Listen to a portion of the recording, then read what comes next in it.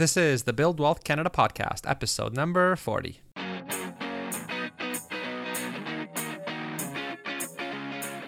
Welcome to the Build Wealth Canada podcast, where it's all about becoming debt-free, accelerating your wealth, and taking control of your money. Now, here's your host, Cornell Schreiber. Hey, it's Cornell and welcome to the Build Wealth Canada show. Today, I'm excited to have John Kalos back on the show. And if that name sounds familiar, then you might have heard John on a previous episode of the show called How to Save Thousands at Your Bank, Secrets of an Ex-Banker, where John, as an ex-banker, shared some of his top tips and strategies to basically save you significant amounts of money when dealing with the banks here in Canada. In fact, it was actually the most downloaded episode in the show's history. So if you ever want to check that episode out, it's episode 30. So you can go to buildwealthcanada.ca/30 or just use whatever podcast player you're using, like iTunes, to find episode 30 there. It's a really, really good episode. Now, John is a fee-for-service financial planner, which means he isn't one of those financial planners that are really just there to sell you investments so that they can earn their bonus or commission. He actually doesn't get compensated to sell any investment product, so his advice is totally unbiased, and he is instead focused exclusively on providing just quality, financial planning advice to Canadians. So John has been in the industry for over 25 years, and his lack of bias and just general concern for the financial well-being of Canadians has made him one of the very few financial planners that I actually trust and go to whenever I want an unbiased second opinion or some analysis done on my own investments, in my own financial plan. In fact, last year, my wife and I hit our financial independence number, which basically means, our investments were large enough that we don't really have to work anymore. And so we both quit our job, and she retired while I decided to be semi-retired. And now one of the big questions that came up after we hit that milestone was how to change and optimize the investment portfolio that we have now that we're retired and semi-retired, meaning, when you no longer have two full-time salaries to pay for everything, how do you actually live off the investments? And the second big question that I had was, can you crunch and analyze our financials to see if we actually do have enough to retire? So I've done lots of financial planning for myself and for others, but I find that when it's your own money and your own financial plan, there's value in having another unbiased professional do your financial plan just to get a second opinion and ensure that what you have planned is optimized to the max, to basically maximize your results and lower your taxes, and to really have a second opinion in case you have any sort of biases that, since it is your own money and so you inherently want your numbers to work so that you can have an early retirement. So what I did is I approached John to see if he can be my family's financial planner and do an actual full financial plan for us.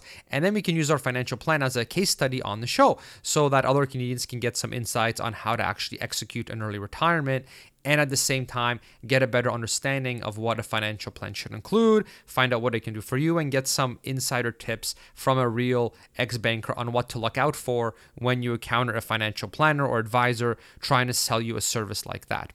All right, now before we dive into the episode, I did want to mention that if you do have some questions for John, or if you'd like to discuss potentially having him take a look at your financial situation too, just like he did with my family, then you can sign up for a free consultation with him by going to buildwealthcanada.ca/John. That's buildwealthcanada.ca/John, just JOHN. And that's, totally free. There's no obligation or anything like that. Now, before we get into all of that, I wanted to thank this episode's sponsor, which is paytm.ca, which is a free app that helps you manage all your bills in one place. Now, when I first heard about this, I thought, but I can already do this with my bank. Well, Paytm pays you to pay your bills. Now, what do I mean by that? Well, they run all kinds of different promotions, such as getting you up to 2% cash back on the bills that you pay through the app, and even as high as 10% cash back on certain purchases. And recently, they even gave away 2 iPhone Xs, each one worth over $1,300. And they also gave away an all-inclusive resort vacation just for members paying their bills through the app. Now, no bank in Canada is giving away that much when you pay your bills. Usually you get nothing when you pay your bills through just a regular bank. Now, as a sponsor of the show, Paytm is giving away $10 cash back to all Build Wealth Canada listeners when they make their first bill payment. And so to get that, just download the Paytm app from the Apple App Store or Google Play. And when you run the app, just choose the types of bills that you'd like to pay. And when you're paying that bill, enter the promo code BUILDWEALTH. And when you do that, you'll instantly get $10 cash back on that build. So that promo code again is BuildWealth, all lowercase and no spaces, to get that $10 cash back. And you can also go to paytm.ca and download the app from there, where you, whether you're an Apple or an Android user. So once again, a big thank you to Paytm for supporting Build Wealth Canada. And now let's get into the show. All right, John, welcome to the show. Welcome back. Thank you very much, Cornell. Nice to be back again.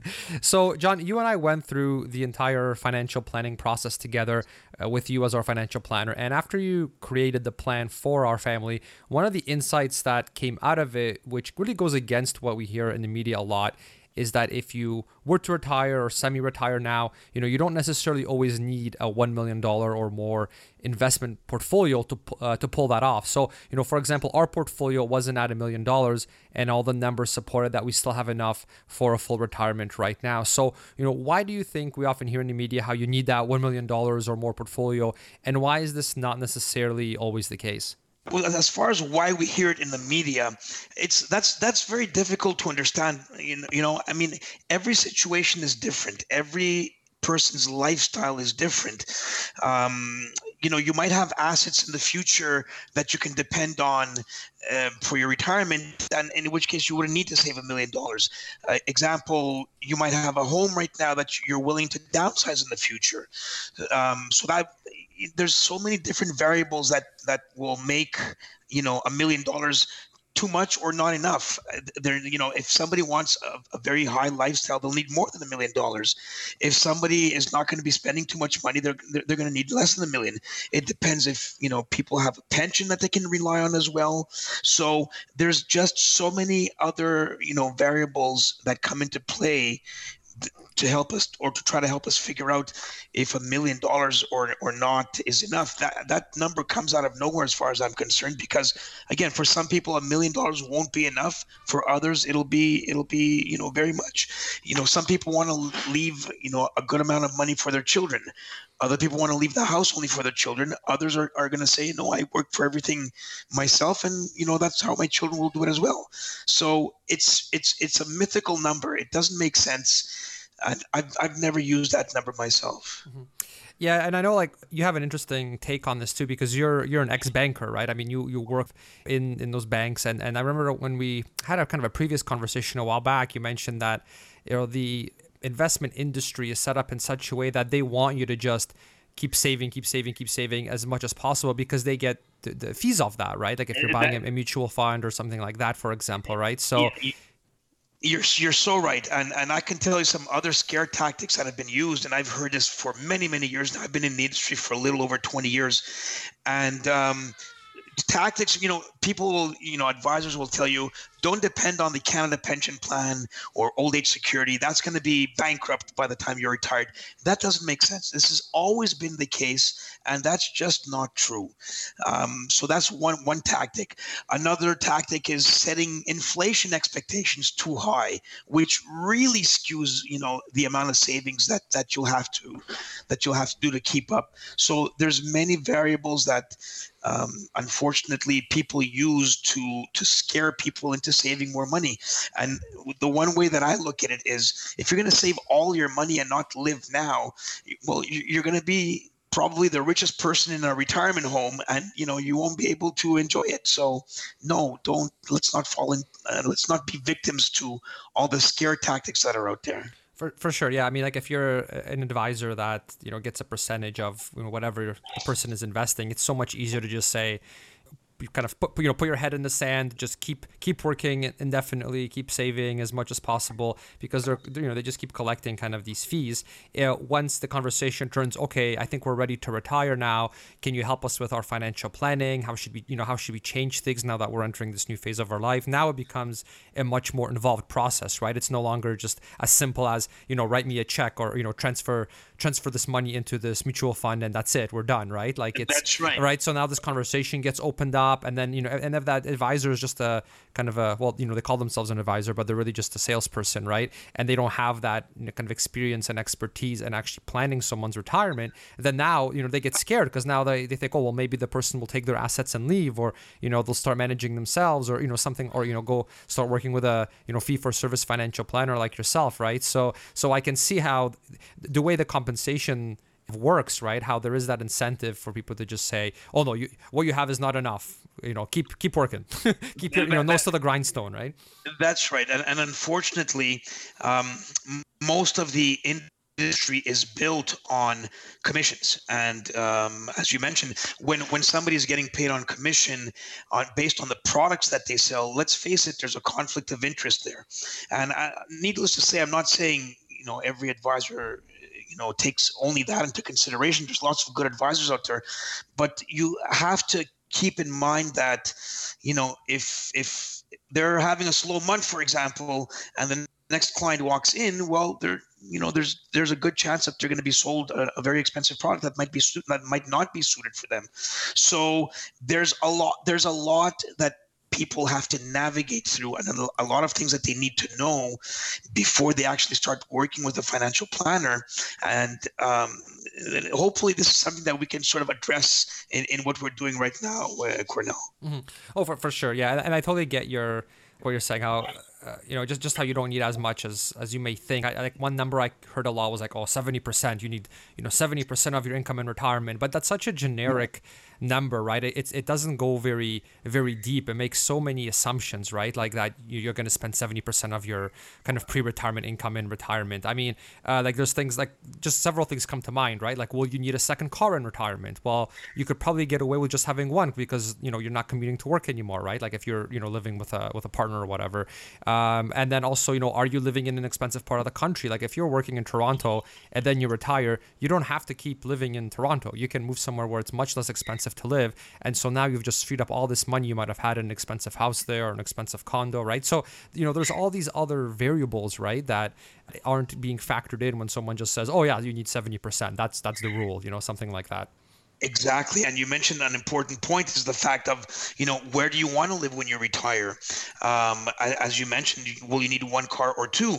On the other hand, you might need more than 70% because what if your health is not in good shape at that point? What if you're going to need, care that is not covered by our Medicare? So as you said, there are just too many variables, and we can actually spend a whole show going over all of the variables, but there's just so much that needs to be, let's say, digested by the financial planner. And this is where the initial interview with a financial planner and subsequent interviews play such a big role in trying to figure out how much money you need to save. So as you saw when we started, talking and when we went through the process that we have, the first interview was basically, let's talk about what your goals are, what your needs are. Let's talk about, what you don't know. So a big overview of what you're looking for and what your goals are going forward. That's the most important aspect. And that's where, you start getting an idea of what a client looks for. And then, after a couple of meetings, you can start saying, this is what you need to do. And give a little bit more, concrete recommendations. For sure. Instead of just going off like a headline or like a quote by some financial kind of guru, which maybe applies in general, but may not necessarily apply to your situation, right? So and you know what? We can't even use the word general. Everyone's different. Yeah. Every family situation is different. If somebody's inheriting a lot of money, from their parents in the future, or if there's any other kind of windfall, well, needless to say, they don't have to save as much money. On the other hand, if somebody has a lot of money and they want to leave, as I mentioned earlier, money to their kids, well, then everything changes and every family is different. That's why every financial plan that I've done is completely different. There's no such thing as rule of thumb and what have you. Yeah. And you bring up an interesting point. Maybe your spending will actually be more than 70%. That's quite possible too, right? Like if like you mentioned the health example, and then you mentioned the parents too, right? Like if you're inheriting, but what if there's the reverse of, let's say your parents didn't maybe plan enough for their retirement or something happened that prevented them from, saving as much as they ideally would like to have saved. Now maybe you have to take care of your parents financially in their old age as well, right? Exactly. on top of your own family, right? So yeah, that's a good point. I mean, like in our case, the number is well below 70, but I can totally see how in some circumstances it could even be over 70, especially if you have other families relying on you for income. Correct. And that's why I told you also, Cornell, we've done a plan, right? That's not where it ends. This is where the relationship begins. So every year, or I'd say once or twice a year, a plan has to be reviewed for the reason that you just brought up, which is there's things will change going forward. I'm the one who told you the plan that we have right now might not be the same plan 5 or 6 years from now, because life changes, situations change, employment changes, health changes. So every year we need to readjust, and we need to, create something new based on what the circumstances are at that point. Yeah, for sure. Yeah, it's definitely an interesting thing to get used to, that, okay, you're doing this plan, but a year from now, we may have to make some very significant tweaks, because, different things could happen. So it's, or we might say everything stays the same because nothing has changed. Right. But we need to do a review on a regular basis, because the truth is life changes, and there's just too many variables out there that can affect, planning. For sure. Yeah. No, that's great. So let's go into doing a case study using myself as an example, just so that we kind of have that real life case study as opposed to just some hypotheticals or just theories. So, Right. we'll focus on how to execute an early retirement, or at least an early semi-retirement. So to start, what I thought I'll do is I'll mention the objectives and questions that I came to you with. And I think this will give listeners kind of a good preview of what we'll cover in the episode. And I think that, since these were things that I wanted to address, and I think likely other Canadians have these questions too. So I think it'll be kind of, applicable to everyone, even so, we'll kind of keep it, we'll use real life examples, but at the same time, we'll kind of keep it so that everybody can still kind of learn from it and apply it to their own lives. So, so let's go over kind of some of the goals. So, when I approached you about this initially, I basically finished analyzing all my own numbers. So I'm kind of a big, money geek as well, right? And you are? Yeah. So I mean, before I even approached you, right? I mean, I had I have another financial planning software that I use, Snap Projections, which I really like. And then there's and then I have my Excel spreadsheets and and all this analysis that I've done, and all my so I've tested it out. Everything is pointing that yes, we can retire either fully or semi-retirement. Whatever we want, we can do it at this point. But I really wanted to have someone.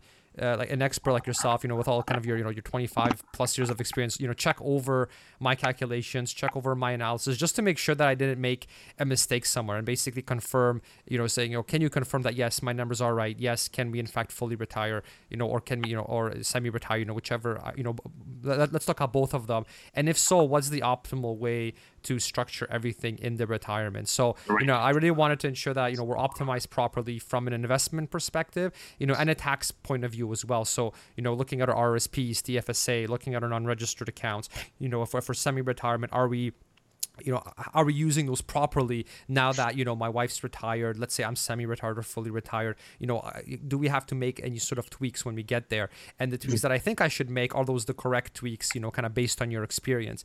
So, just, making sure we're keeping the right investments in the right accounts, having things optimized, having things tax efficient, and also making sure that we're not missing out on anything, any sort of strategies or anything like that can further reduce taxes, further grow our investments, right? So just kind of picking your brain based on all your experience, because you never, it's kind of like, you don't know what you don't know, right? And kind of the way I look at it is like, even if you're like, let's say, a world-class engineer, when you're working on a project, you probably, it's a good idea to still have other engineers who you trust and respect look at your work to make sure that, okay, is there a way to make it even more optimal? Is there a way to make it more efficient? Did you make a mistake somewhere, right? Because I find too, like when you're doing your own numbers and you're crunching your own things, I was afraid that I might have a bias of some sort, right? Like because it's it's my money, right? So and you want to see it work, you want to make it work. Yeah, exactly, right. And I want to make exactly, right. So I was like, what, this will be good to get like an unbiased type of someone that just kind of does it all independently. Like you're using a different software, you're doing your own your own kind of assumptions, which turned out to be different than mine sometimes too, right? Like some of yours were actually more I would say yours were more conservative than mine. Like you used a more conservative rate of return. You made some CPP and OAS assumptions that were more conservative than what I had. So I thought that was really good, right? Because you kind of like stress tested it even more than I did to make sure that things are still okay. So I don't know, like that definitely put me at ease going through that whole whole process. Right. So I mean, we'll keep things actionable here just so that all listeners can actually apply what's being taught, as opposed to just let's talk only about Cornell and things that only apply to him. But I did want to stress the importance of having a financial plan done like this, that's basically customized to your specific situation. Just because there's so many nuances and things can get pretty, I find, they can get pretty complicated, especially from a taxation standpoint. So that if you want to optimize things, to pay the least amount of tax possible, while earning a good return based on your circumstances and your risk tolerance, you do want things kind of custom made, because like you said already, right, everybody is different, right? So I do think there's a need for an unbiased second set of eyes just to kind of objectively look at your plan and evaluate everything, right? So, like I've done financial planning for others in the past, I've been trained on how to do it, and I still wanted I still wanted a second set of eyes just to go over everything, due to how important it is, right? And just to be, just for someone else to have a completely unemotional look and say, okay, no, these are the cold hard facts, right? There's no emotion to it. So, and remove kind of any biases. So to give everyone listening some actionable things they can do when searching for a financial planner, you're looking to get a financial plan done, looking for a financial planner that's right for them. What are the red flags that you look out for when that listeners of the podcast should look out for when they're trying to find a good financial planner or a good financial advisor? All right. Well, there are a few, and I'll start with the first one, which I think people fall sort of trap into, and that's the free financial plan. Now, when you hear that there's anything that's given to you for free, you should be asking questions. If now, what tends to happen in the industry is, and mostly in banks and there's other independent firms that offer you a free financial plan. You got to remember that they got to make their money somehow, and basically, what a free financial plan is, it's sort of like something that'll get you curious and interested in buying their products, and that's where they make their money. So all I'm saying is that if somebody's offering you something for free, they're making their money some way else. And that's typically from commissions on expensive products that you're going to sell you. So that's how, when I did your plan, Cornell, it took me hours and hours and hours and going over it several times. And that's a lot of time off my back. So this is how a professional financial planner gets compensated, is by charging for the plan. And then when it's time to implement the plan, typically independent financial planners use instruments that are much less expensive than what you would get through a mutual fund or anything like that. So that's, getting something for free, which is a document basically which will spell out how you should be planning your investments, or your life for that matter, is a lot of hard work. And anything that's there for free, there's usually a catch to it, and the catch usually is you're going to be paying a lot of money for the products that you're going to sell you. So that's flag number one, which I think is very, very important. Flag number two, if you're setting up a first initial meeting with a financial planner, that meeting should only be to get an idea of who you are and what you're looking for. If somebody asks you to bring in your statements, well, what they're trying to do is size you up to see how much money you have, to see if it's worth speaking to you again in the future. So that doesn't make sense either. So anyone who says, bring your statements and we can take a look at things, that's another red flag as far as I'm concerned. If product is brought up in the first meeting, that should be another indication that you're probably dealing with somebody who only has product on their mind. So if, you walk in and you say, I'm looking for, a retirement plan, and they start saying, well, you know what you should do? You should buy some Canadian stock or some Canadian mutual funds, which have always, done better than GICs, for example. If a discussion starts, or in a first meeting, if a discussion includes actual investment products, that should be a red flag as well. I mean, I can go on and on, but there's a couple of other things that are very important. If you find somebody that you feel comfortable with and you're ready to start a relationship, make sure that they have what's called a letter of engagement. It's a document that spells out exactly what their services are, exactly how much money you'll be paying, and what will be covered. That's a letter of engagement that's signed by the financial planner.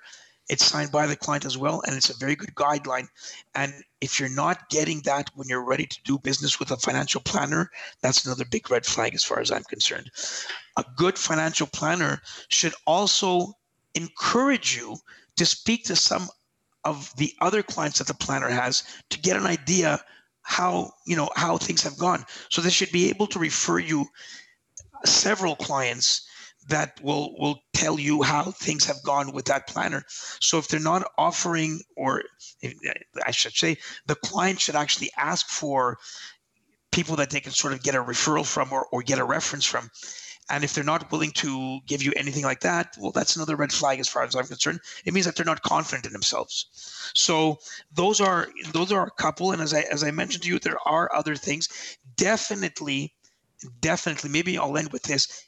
Definitely make sure that you're going to get a financial plan, because it still surprises me in this day and age how many planners are not providing financial plans. It's incredible. And the product should always be the last thing that's on the table. Financial plans need to be created, because if you don't have a roadmap of where you want to go, you're never going to get there. So those, in 3 or 4 minutes, those are the red flags that I think are the most important ones out there. And also, if you have a first impression or a gut feeling, let's say when you're interviewing somebody or when you're sitting down with somebody, go with your gut feeling. If you feel that something is missing, or you're not understanding what you're saying, or they're not talking your language, that's another sign that this might not be the right person. There's plenty of people out there. It could take some time to find somebody good. It's always good, to get referrals. It's always good to get, you can go to the Financial Planning Standards of Canada and see, certified financial planners in your area that they can refer you towards. And here's another one. I'm always saying I'm going to end with this one, but here's a good one. Look at their business card. If their title is financial planner, it doesn't necessarily mean that they're a certified financial planner. If you see on their business card the word advisor with an E versus advisor with an O, advisor with an O is not a certified financial planner. So there's all these little nuances that people don't know, but that are so important. And hopefully, with your show here, we're giving people a lot of advice as to what to look for, when we're looking for a financial planner. For sure. And your first tip kind of got me thinking of a quote. So when you said, watch out for this quote unquote, free financial plan, free advice. Right. I remember reading a quote once that says that, the most expensive advice is the free advice that you get. That's right. Like when you're like, whether it's like a legal advice or financial planning advice. Let's say you're in a big legal thing. Are you going to go for some free legal advice? Well, no, if the stakes are high, like let's say you're buying a house, you're going to you want to go with a good lawyer, right? Because it's a pretty big, deal, right? And same with financial planner, right? Like this is supposed to be saving for your retirement. This is supposed to prevent you from eating cat food when you're retired. Exactly. So, like stakes are high. If you have kids, they're dependent on you, financially and such, right? So, I mean, these are big, critical decisions. So do you really want to go for this, free advice, even though, and like you said, it's not actually free, right? Because they just get paid on the back end, right? With the products they sell you, right? So, yeah. It's very important what you're saying. And you know what we're saying, don't go the free route. And that makes a lot of sense. But you also want to make sure that you're not paying fees for no reason. And let me tell you what I mean. Typically, you go to a bank, for example, or a stockbroker or whatever, you get a free financial plan. Then you get your money invested and you're paying 2.5% to have that money invested for you. Whereas you can go to a financial planner, they'll charge you for a plan. But typically, I say typically, overall, when you're dealing with a person who's not being paid based on the product that they sell, typically your overall costs go down, and they go down significantly. Mm-hmm. And the tools that I like using for implementing a plan and getting people's money invested are very, very cheap compared to what most people out there use. And I'm going to say mutual funds are very expensive. Mutual funds are good tools for people that are starting out and don't have a lot of experience, but it's extremely expensive. So free plan plus expensive mutual funds gets you a lot of fees for nothing. Mm-hmm. And people don't realize that because fees are usually hidden and they don't even come up in a conversation, for crying out loud. And this still happens in this day and age. people should get educated about these things. And for that matter, planners should be, completely transparent and say exactly what the fees are. But that's not done these days. And that's where the letter of engagement comes into play that I mentioned before. Mm-hmm. Yeah. Now, I really like the process that you and I went through when you did our financial plan. And I think it's a really good example of what the process should be like. So now that you've talked a bit about sort of the negative things to look out for and what we don't want, can you give us a brief overview of your process? And I know this is something you've been optimizing for, like 20 plus years. So can you also highlight the critical pieces in the process that everyone should have when working with a financial planner, whether they're working with you or just any financial planner for that matter? Right. So let me start off with saying this. Every step in the process is critical because, you're only as strong as your weakest link. So every step of the process has a lot of information and a lot of things that need to be taken into account before anything is done. So the process that I use, and as you mentioned, you've gone through the exact same process, is typically a client will come and ask for help. All right. So basically we set up a first interview, and what that interview concerns is, as I mentioned, I specifically say don't bring any statements or anything like that, because that's not what we're going to be talking about. It's just that people are used to having them bring statements to a first interview because that's just how the majority of the industry operates. But it's not a good idea to have that. Let's just talk about what your issues are, what your concerns are, what you know about tax planning. The questions in the first interview are basically, have you done any retirement planning in the past? Do you know when you want to retire? Do you know if you want to retire? I have, business owner clients who say retirement. What the hell is retirement? There's no, I love what I do and it doesn't look like I'm ever going to retire. So people have different, objectives. And this is what we need to go through in the first meeting. Have you ever done any education planning for children? Your insurance needs, estate planning. So we're going through the overview of what you've done and what your concerns are, and that's the discussion that we have in a first meeting. So once a first meeting is done, what I like to encourage clients is I say, and even before we meet, I typically say, our first meeting will give you a chance to see what we do and how we're, and if we're able to help you, because you'll have an idea of what you need and you'll get an idea of what we do and if we're able to help you. It'll also give me an idea of if I can help you based on what you're looking for, because there are certain clients where we've said it doesn't make sense for a variety of reasons, but that first meeting, at the end of the meeting, that's the objective, to find out if it sounds like a good fit and sounds like it could be mutually beneficial if we work together. If we see that this is the case after first meeting, then we go on to the second meeting where the details come out a little bit more. At that point, I will ask a prospective client to bring a slew of information, including their tax returns, their wills if they have any bank statements as far as mortgage, investments are concerned, or anything like that, as much information as possible. And at that point, we'll go through all that information. And once we have, once I get a very good feeling of what it is or how you look and what it is that you're looking for, then I'll be able to confidently say, you know what, I think I'm able to help you. And it also gives, again, the chance for the client to sort of kick our tires and say, yeah, this makes a lot of sense. So that's the process, at least the first two steps. Excuse me, I'm just taking a little drink of water. Sure. You can hear, Cornell, my voice is not at 100%. It's not at karaoke level, right? That's right. And if I'll just quickly tell everybody, we've been planning this show for weeks now, but I went through laryngitis and it's still not 100%, but we figured let's go ahead and do it anyways. So please excuse me if I'm turning you off with my voice, but I figured, and we both figured, that it's important to get this out there now because it's RSP season also, and people tend to think about these things a little bit more in February. So I thought it was a good idea to get this going, whether my voice is 100% or not. So if I'll be pausing every so often to drink a little bit of water, please excuse me.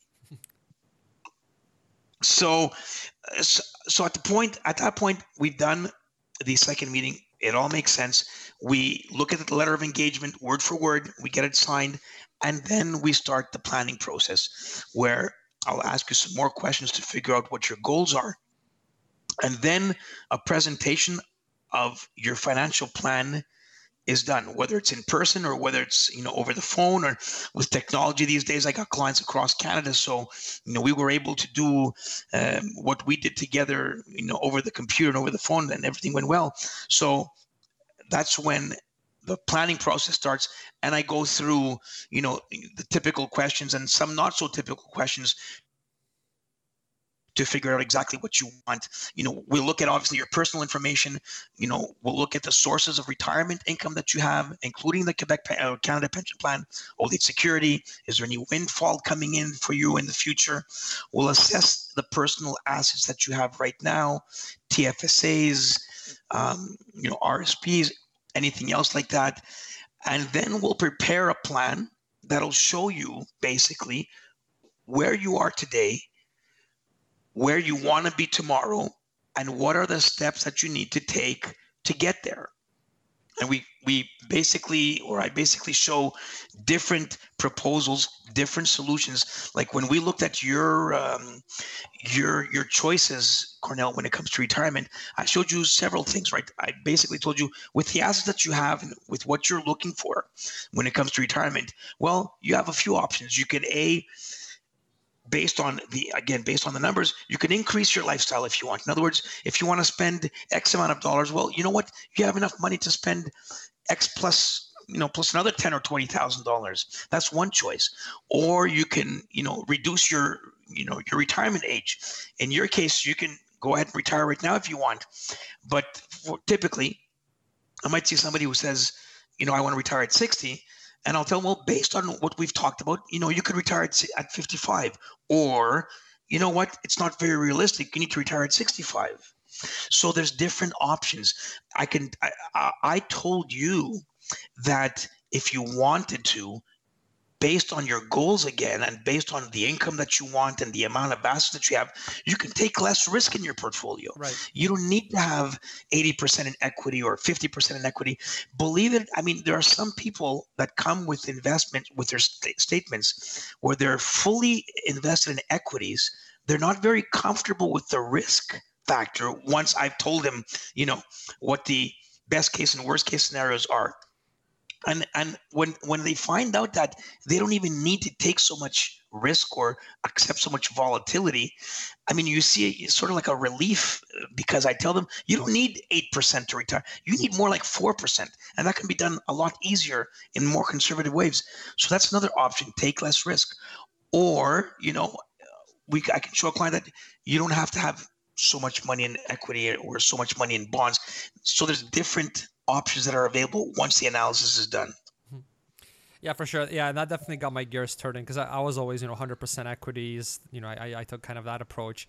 Yeah. And then, but when we had that meeting, you were like, Cornell, you really don't have to do that anymore, right? Right. So, and you know what? I wasn't encouraging you to become more conservative. Yeah. But I was also telling you, what if right this year we have a repeat of 2008, 2009? And you know what? These past couple of days, right?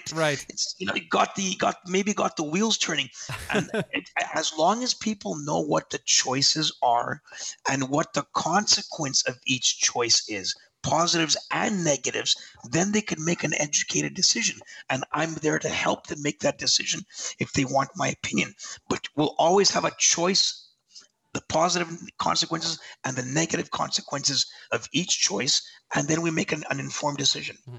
Yeah, I mean, I liked your approach, right? Because it wasn't like you're like, oh, Cornell, you gotta do it this way. It was more like, look, just think about these options, because you have these options available to you. That's right. You don't necessarily have to be all equities anymore. Like before, for me, it was a no-brainer to be all equities, because it's like, well, if you want to do the early retirement thing, I need to really try to go for maximum returns, right? So that was so I just kind of went, autopilot on all equities, and that was my thing. Even though I've mentioned before, like I don't recommend that for everyone, because that's obviously a very kind of aggressive allocation. But correct. But it was kind of, but you kind of said, Cornell, you're kind of transitioning now, right? Because you've reached kind of that financial independence number. So are you do you really want to keep doing that? Which long term you'll end up further ahead if you keep doing the all equities thing, but realize you totally don't need to do that anymore That's to right. hit some goal, right? So think about Correct. it at least, right?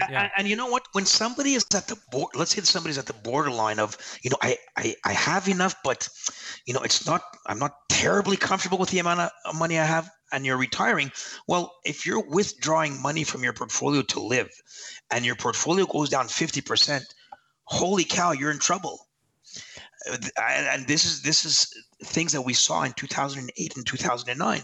So there are, things that you can do to protect yourself from things like, from the markets. But just know that as long as you know the choices and what the consequence of each choice is, well, then, that's the best way of doing it. And then adapting as we go forward, adapting to the changes in the market, adapting to the changes in your life.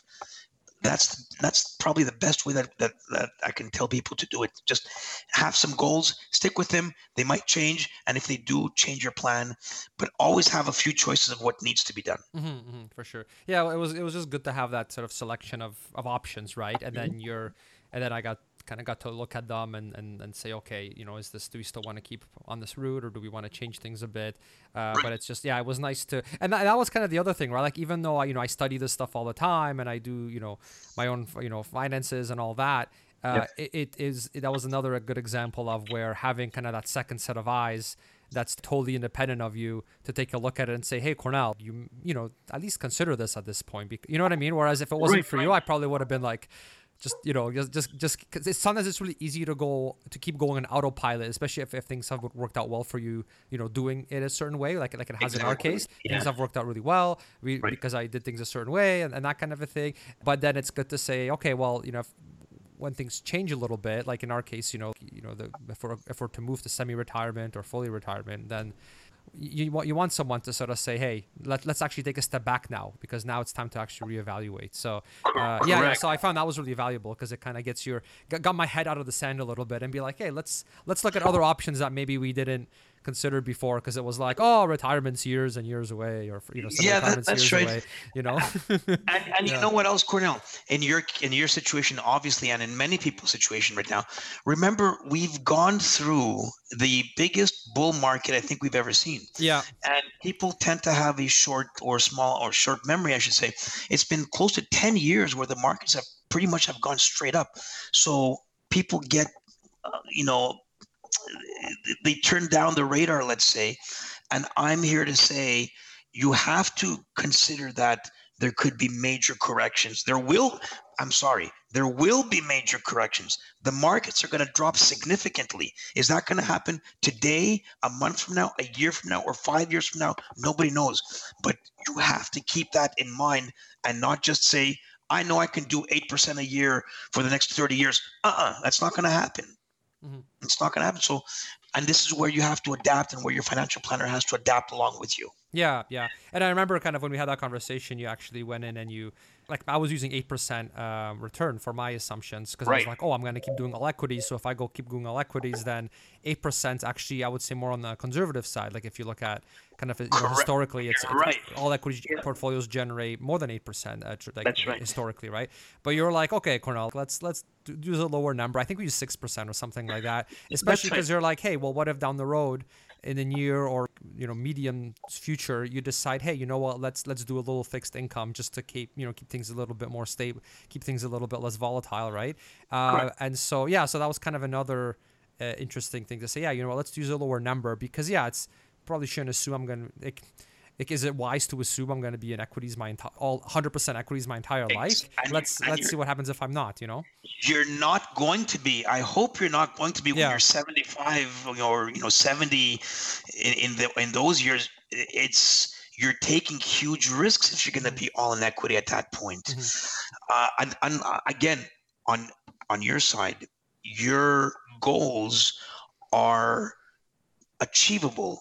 You're not asking for the sky. You don't want to spend $100,000 a year, so it all makes sense. And so in your case, we've, as you mentioned, stress tested your portfolio, where even if you're making almost 0%, most of your costs are covered, right? So I mean, and that's a great situation to be in. So you can afford to take maybe a little bit more risk. On the other hand, I'd rather say, let's use a conservative number, and if we get better results than that, then great, cherry on the cake. Right, exactly. Yeah, so John, when you did My Plan, there were several key components that you made sure you factored in that could really make a huge impact on whether someone can retire early or not. So for anybody looking to do an early retirement or an early semi-retirement, what were these key components that can really shorten the number of years you need to work? And let's break this question down kind of into two parts. So the first is, let's talk about the controllable factors, which, we can all kind of focus on, things we can actually, do, that have this biggest impact on how early we can retire. And then after that, let's talk about the factors that we can't control directly, but that absolutely need to be factored into the financial plan, no matter who your financial planner advisor is, just because they have such a big impact on your ability to retire early as well. Right. So like, here I'm referring to like a lot of the government related things, for example. Right. And other things that are uncontrollable completely, like inflation. Yep. But excuse me. So let's start with the parts that you can control. And obviously the biggest aspect which is under your control is your spending. Warren Buffett said the best way to make money is to save it, and unfortunately we live in an era or a society where we're making $100 and we're spending 120. That's not sustainable. So the controllable aspects are obviously living within your means. If you're making, if I wasn't saving money every day of my life, I couldn't sleep at night. I'm a financial planner, I guess maybe that's why. But I'm just saying everybody obviously has to live within their means, and that's going to hit home when, not if, but when interest rates rise, okay? And I think that's going to be a scary time for a lot of people. So the first aspect is, spending less money and making sure you're saving money. Another aspect that you can control, and like in your part, is, are you going to work part-time when you retire or during your retirement years? So I think the best answer to that is, and one question that we answered for you is, you want to work part-time, okay, because you enjoy it, but you also want to be in a position where if you're not enjoying it, you want to be able to say, that's it, I'm done. So if you can find yourself, if anybody can find themselves in a situation like that, then great. If you want to retire from your day job and you can do some sort of, part-time gig on the side, and then, have enough money to be in retirement, then that's pretty much like an ideal world. So the question is, will somebody want to have some sort of, side job when they're retired? And a lot of people, whether they like it or not right now, are faced with that because, again, savings hasn't been, too high. And there's lots of people saying millennials are never going to retire, which I don't agree with. Okay.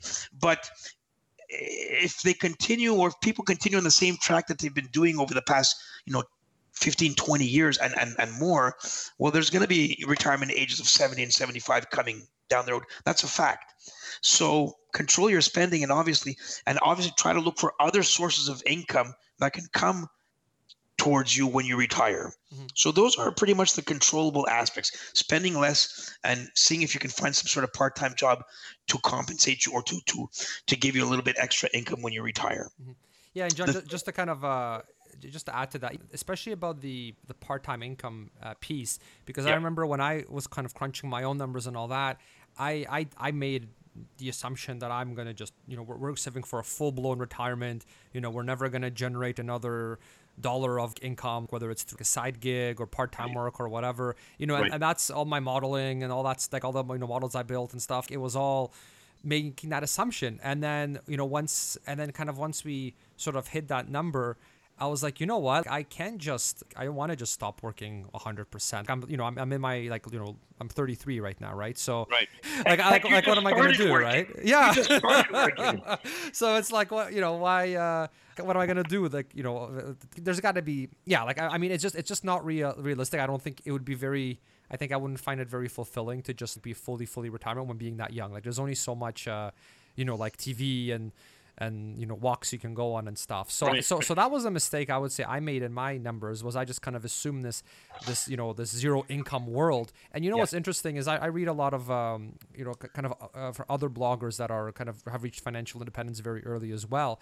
And what's interesting is that all of them still generate just quite a bit of income just from their side gigs, right? So every single one of them, and it's interesting because they made the same mistake I did. At least all the ones that I follow, was that they also made the assumption that they're fully retiring, they're not going to generate any income, and after being doing it, so you go on your vacation, you have a nice meal to celebrate or whatever, but after a while, you're gonna do something that makes some money. But I guess the difference is you're doing it because you like it, and the money is a bonus, as opposed to you're doing it because you have to pay the bills or whatever, right? Correct. And that makes such a huge impact on your numbers. It's insane what a big. Well, you saw like with ours, right? Like that made some monumental. Like I know we can still fully retire, but just the semi-retirement alone makes such a huge impact on how much we can spend every year. Just because, it's wild what a big difference it makes. No, absolutely. And again, I'm going to come back to the point where everyone's different, okay?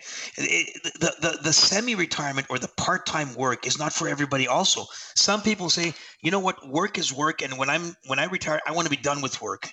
And I want to be doing whatever I want, whether it's making me money or not. So we need to plan for that as well. And then, again, life changes. You might find something that you're very interested in, which you'll have to take into account, or which you should take into account when you're planning again going in the future. So everyone's different, Cornell. Some people will do part-time work, some people won't. If some people love something and they're doing it and they can earn money doing it, then great. Then obviously you can probably semi-retire. But it all comes down to getting all that information down on paper and then working with it to come up with different options. For sure. Yeah, I think in my case it's more like, I look like if I was 70 right now, right, then the conversation might be very different, right? I may be like tired of working because I've been working, so those I think that's different, right? Like if you've been working in a full-time job, from your early 20s to 60 or 65, like my mother-in-law just retired, right? Like, so she's been working her whole life. I totally don't blame her for wanting to totally stop working. Right, she's been working full-time for her whole life almost, right? So I totally I get that 100%. But I think, when I see people who are early retired, like in their 30s, for example, right? Mm-hmm. I find a lot of times too, right? Like at least everyone that I follow and myself too, like there's certain passions you want to pursue. And that maybe you didn't have time to do or didn't have as much time to do because you were kind of working full time. And so when you're not working full time anymore, you can pursue those things. And, not surprisingly, if it's a passion and you love it, a lot of times those passions can also bring in some money on the side, right? So, correct. So it's just a very different, so that's why I haven't seen anyone that's, retired early in their 30s and are just like, no, I've been relaxing for 2 years so far, and that's all I'm going to do the rest of my life. I just haven't met anyone like that yet. It's all priorities. Every generation is different. And you know what, Cornell, 2 or 3 or 4 or 5 years from now, you might change. I'm a little older than you are. Okay, I turned 50 a couple of days ago. So your perspective changes. Your family gets older. Some people might not have kids and they will have kids. Things change. So this is why I always say things change. So a financial plan is not etched in stone. It needs to be molded and needs to be massaged as you go on in life. Right. It helps you make the best decisions you can with the information you have right now, basically, and then you tweak it accordingly. Yeah, exactly. Now, some of the things that we say those are things we could control, but you mentioned Canada Pension Plan, Old Age Security. I just want to tell people, there are some people there that don't know these things. If you're working, you're contributing to the Canada Pension Plan, and you're going to get a pension from Canada. So those numbers are available. And I always have clients, show me their statement of participation. Basically, it's a statement that says how much money you can expect from your Canada Pension Plan. You also have Old Age Security that everyone gets, every Canadian gets. And so these are numbers that have to be put in as well. The biggest number which can make a real big difference is inflation. So when I did your plan, if I increased inflation by 1% or 1.5% a year, it makes a world of a difference. And for that matter, if I reduce inflation. So, if we're going to find ourselves, 4 or 5 years from now, at, inflation at 10%, that's a game changer, and it changes everything. So these factors are very important, and these factors we can't control, but we can definitely take them into account as they happen to figure out what we're going to do.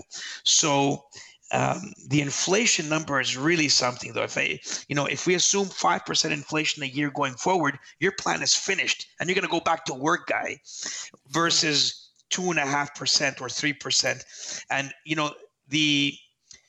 the financial planning standards, and here in Quebec, the IQPF sets certain rates as to where they feel we should be using when we're doing financial plans. And right now, inflation is at like 2.25%, 2.5%. I like using 3% just in case. But anywhere between 2.5% and 3% as an inflation number is not a bad idea. Remember, I lived through the 10% inflation where I saw chocolate bars go from 25 cents to 50 cents in a year type of thing, Mm-hmm. So these are things that we have to take into account as well. Mm-hmm. And another thing, very quickly, this doesn't happen too often, but it happens, and that's pension plans from companies.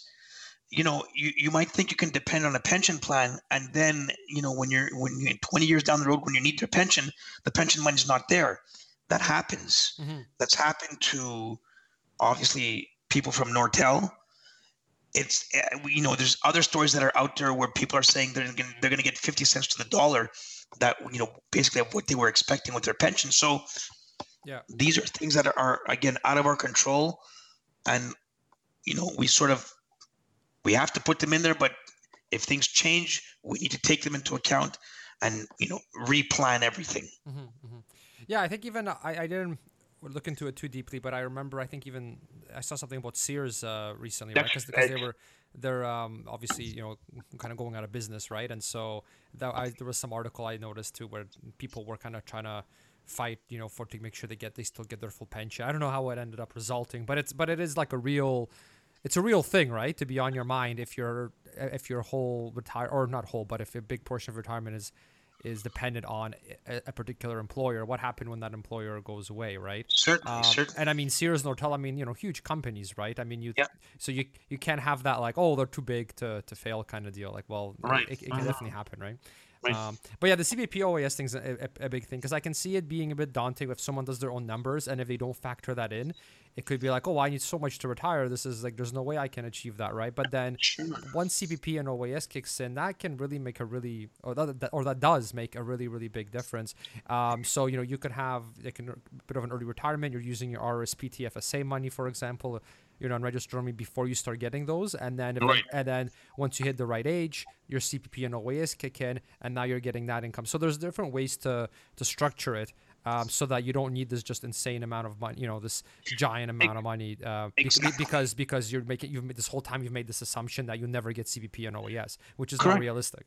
And also, as I mentioned a little earlier, if you're living in a home and you have a couple of children, at 65 or at 60 or whatever, you don't necessarily, you're not necessarily going to be there. You can downsize and go into a condominium, and there's an extra $100,000, for example, or but it all depends where you live. And as we said earlier, you can go outside of the city and you're going to get, far cheaper real estate or, a home. So all of these, there's just so many things that have to be taken into account. Oh, for sure. Yeah, I mean, like the biggest expenses are what? Taxes, your home, or like, where you live, and transportation, right? Like the cars, right? So if you can optimize things from a tax perspective, move somewhere that's less expensive, like in less expensive city, or lower, move to a smaller home. Yeah, and then go down to one car, let's say, because you're retired now, and both you and your partner don't each need to have a car anymore. I mean, things like that can make a huge impact. Absolutely, and that's where a good financial planner comes into play, that brings out these things, right, and gives you choices to have, not just telling you, let's buy an RSP this year and let's put it in Canadian equity, for example. That's just not, right. That's really the last thing that comes into play. That's right. Yeah, because it's more about, well, should this even be in the RSP at all? Should we be using our TFSA instead, right? And then should people have RSPs to begin with? Should we even have it? Yeah, are we in the tax bracket to really take advantage of it? Yeah, like there's all these things, right? There's too much. I very quickly, I'll say this. I'm going through a situation now with a client where I've told him, you have too much money in your RSP right now, because when he's going to start withdrawing money from his RSP, he's going to be forced to take out money, which is going to be taxed, that he won't need. So there are situations where an RSP is not the best thing, but that's, again, that goes along with, I'm able to look at, people's situation and everything about them and figure out if it's a good idea or not. There are circumstances where it's not a good idea to take an RSP. That's the bottom line. Yeah. But you'll never hear that. You'll never hear that in the media or when you walk into your bank, because that's how they make money, right? Right, exactly. So, Yeah, it's in the RSP. It's kind of locked into an extent, right? And so it's people don't withdraw really from it, right? Unless for the most part. So it's an easy thing to sell investments for, I think, right? Correct. Yeah, no, for sure. Yeah, I heard that's a pretty big issue with some older Canadians, in that they when they kind of got into investing, the TFSA wasn't even around, right? Like RRSP was like the kind of only game in town, right. And so now they've put like your client, right? Like where they've just put so much money into it now, and it's grown substantially, which is good. But now if they don't start withdrawing it early enough, they're going to be forced to take out much bigger amounts that could actually make them jump to higher tax brackets. So there's a lot of like tax efficiency planning that goes around that. Exactly. And they suffer also, or they risk getting their old age security clawed back. Right. So at a certain level, the government says, well, you know what, you don't need us anymore, so we won't give you the money that you deserve. Right. So there's so many things that have to be taken into account, and that's definitely one of them. For sure. Yeah, it's like you get hit a few times, right? Like first with the mandatory, RSP withdrawals through the RIF, right? And then CBP comes in, OAS comes in. All of a sudden, you could, if you don't plan this correctly, you could actually be in a higher tax bracket when you're retired than before you were retired, which is not supposed to be and the whole purpose of RSP, right, was to put money into it so that you can withdraw it when you're in a lower tax bracket. So, and I'm just looking at your income tax line here that I showed you on the plan, and you're in good shape. But there are cases where you'll be in a higher tax bracket when you retire, and that's a no-no. Yeah. I remember we talked about that. We put that on like the next thing to talk about. That's correct. If you're earning income, or if you have assets right now that you're not going to need when you retire, well, there's different strategies that we can use now to make those assets grows in a tax-free environment. For sure. Yeah. So we're definitely gonna have we're definitely gonna talk about that. Yeah, because that's when I saw those numbers, I was like, okay, we really gotta get like we're everything, all is good now, but we want to not pay too many taxes when we're older either, because of what we just talked about, like all those mandatory withdrawals, like the RRSP withdrawals were crazy because it's a percentage, right? So if you've got a big enough nest egg, it's a massive amount you're taking out. Absolutely, and I have clients that need to take out $70,000 a year, and they have enough. They have enough money to live on. They don't need that, so they'll take out the 70, and 35 goes to the government. Yeah, which is sad, right? Because they could have taken that money out. Like if they, I guess, came to you earlier, right? They could have structured it in a way where maybe they took some of the RRSP money earlier before their CPP and OAS hit. So now they're they're enjoying their lifestyle, and also there's a good chance they're healthier at that point too, right? Where you're younger, you can travel, so you're using some of the RRSP money. For like an earlier retirement, right? And then when the, and then CPP OAS hits, and it's helping you cover your non-discretionary expenses, things like that. So that's right. And business owners, a lot of my clients are business owners, and they're in a position where they're able to save money in their business, and that in many ways could be a better option than actually making any kind of RRSPs. But we go through that analysis with our clients to see what's the optimal place to save money, right, from a tax point of view. And in many cases, RRSPs are not necessarily the best vehicle for savings, and that's especially true for business owners. Yeah, the business owners, that's a whole other animal there. That's right. Yeah. Completely different financial planning for business owners than it is for employees, let's say, Yeah, but I mean, their menu of options is nice, at least, right? You can try different things. Yeah. So, no, that's great. All right, I hope you enjoyed part 1 of this episode with John. Remember that if you want some unbiased answers from John, or are considering maybe having him take a look at your financials like he did with us to see if you're on the right track to retire or ensure your finances are actually optimized, then you can sign up for a free consultation with him by going to buildwealthcanada.com. buildwealthcanada.ca/John. So that's just JOHN. That's buildwealthcanada.ca/John. And once again, there's no obligation or anything like that. And I had a great experience with John, so I know you will as well. All right.